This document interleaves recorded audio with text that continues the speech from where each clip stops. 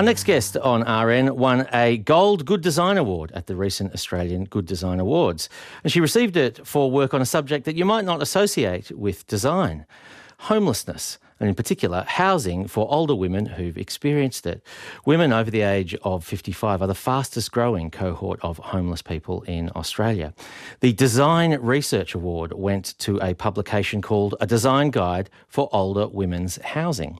It was created by Samantha Donnelly, PhD candidate at the XYZ lab at Monash University, and her colleague Sophie Drying. And Samantha Donnelly joins us now. Welcome and congratulations, Samantha. Thanks so much, Julian. It's great to be here. Great to have you. Samantha, what drew you to the idea of designing housing for older women who've experienced homelessness? I'm an architect and I'm a researcher with the XYX lab at Monash, and I work with a team who explore gender-sensitive design practices and advocate for safe environments, and it's led by Nicole Calmes. And I had this opportunity to collaborate with Sophie, who's the director of Scored Projects, which is an architecture and landscape firm based in Melbourne. Sophie's work focuses mostly on social housing generally and housing for women in particular. And my background is in women's refuge accommodation. And as a team, we found a common ground in our belief that good design should be for everybody, not just for the privileged few. And we were able to develop solutions to address some of these statistics. We're really aware of a lack of older women's voices in the statistics and in the research generally on their housing needs, and what did older women think of their housing, what worked, what was missing, and how did they make it feel like home. So could you tell us a little bit more about the research that went into creating the design guide for older women's housing? Yeah, sure. Most reports on sorry. That's all right. We're speaking with Samantha Donnelly, PhD candidate, and I think I got the initials wrong earlier. It's the XYX lab at Monash University, and Samantha and Sophie Drying recently got the Design Research Award for their publication, A Design Guide for Older Women's Housing. And Samantha, you were telling us about the sort of the lack of research or focus on what older women who've experienced homelessness think and say about their experiences in this design work. And I was wondering how that informed the work that went into the design guide. We surveyed 6 housing types in the Greater Melbourne area. So we looked at apartments and tiny houses, townhouses, rooming house, family and domestic violence housing, and crisis accommodation as well. And initially we interviewed the housing providers to find out what kinds of issues they had in managing housing for women. And then we interviewed women living in 4 of the developments in a 2-step process. During the first interview, we asked women about their homes, and then we gave the women a digital camera and asked them to respond to a set of prompt cards to photograph details of their home during the next 7 days. Okay. So we gave them questions about how their homes provided a sense of dignity, safety, independence, and personality. And then we came back and had a second interview where the women explained their photos to us. That's really interesting. Were you surprised by the sorts of information that came back or the things that were focused on? Yeah, some of the things were amazing. Of the women we interviewed, almost all of them had experienced violence, and the safety that their housing gave them was crucial to their sense of well-being.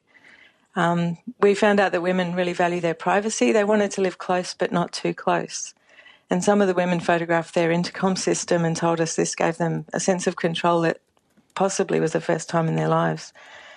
But equally, most of them didn't want to live in a freestanding house for reasons of safety again.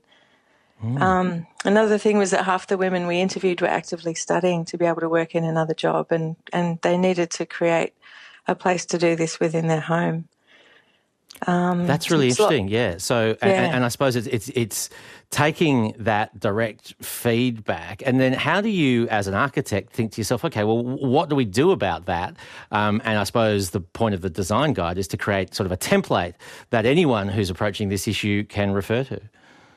Yeah, one of the interesting things was that there was no ideal type of house. The women had lots of diverse needs, and they really valued being able to access different types of living arrangements to suit their circumstances. One of the strategies that we started to think about was that 1.5 bedroom type units were really adaptable and they could actually cope with women's living needs and all of the kind of things that they do in their busy and complex lives, particularly from the age of 45. Yeah.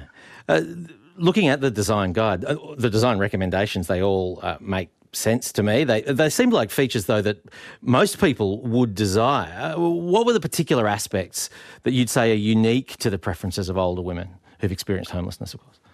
Yeah, that's a great question, and it often gets asked. I think there are three main issues.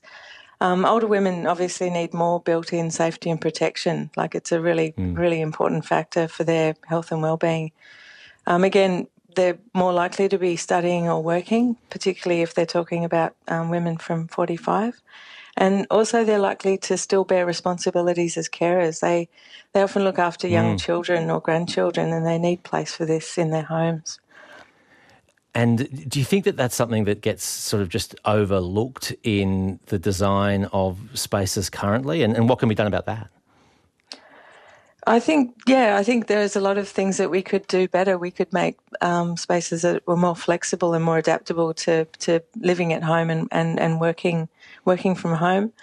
Also things to do with privacy. You know, it's really easy to put a much better quality door in than just a flimsy door and have a really big impact on somebody's sense of safety. The design guide is out there now. Are there plans to put any of these suggestions into practice, Samantha? Yes, we're in the process of talking to community housing providers in Melbourne, and we're going to launch the design guide in New South Wales and South Australia in the next few months to advocate for more housing in other states.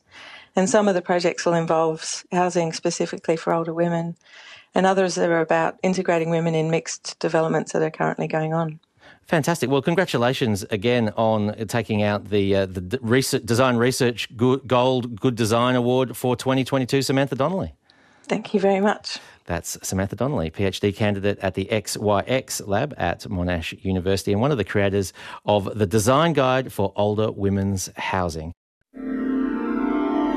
Stream any ABC radio station live and on the go. Discover new podcasts, music and audiobooks, all free on the ABC Listen app.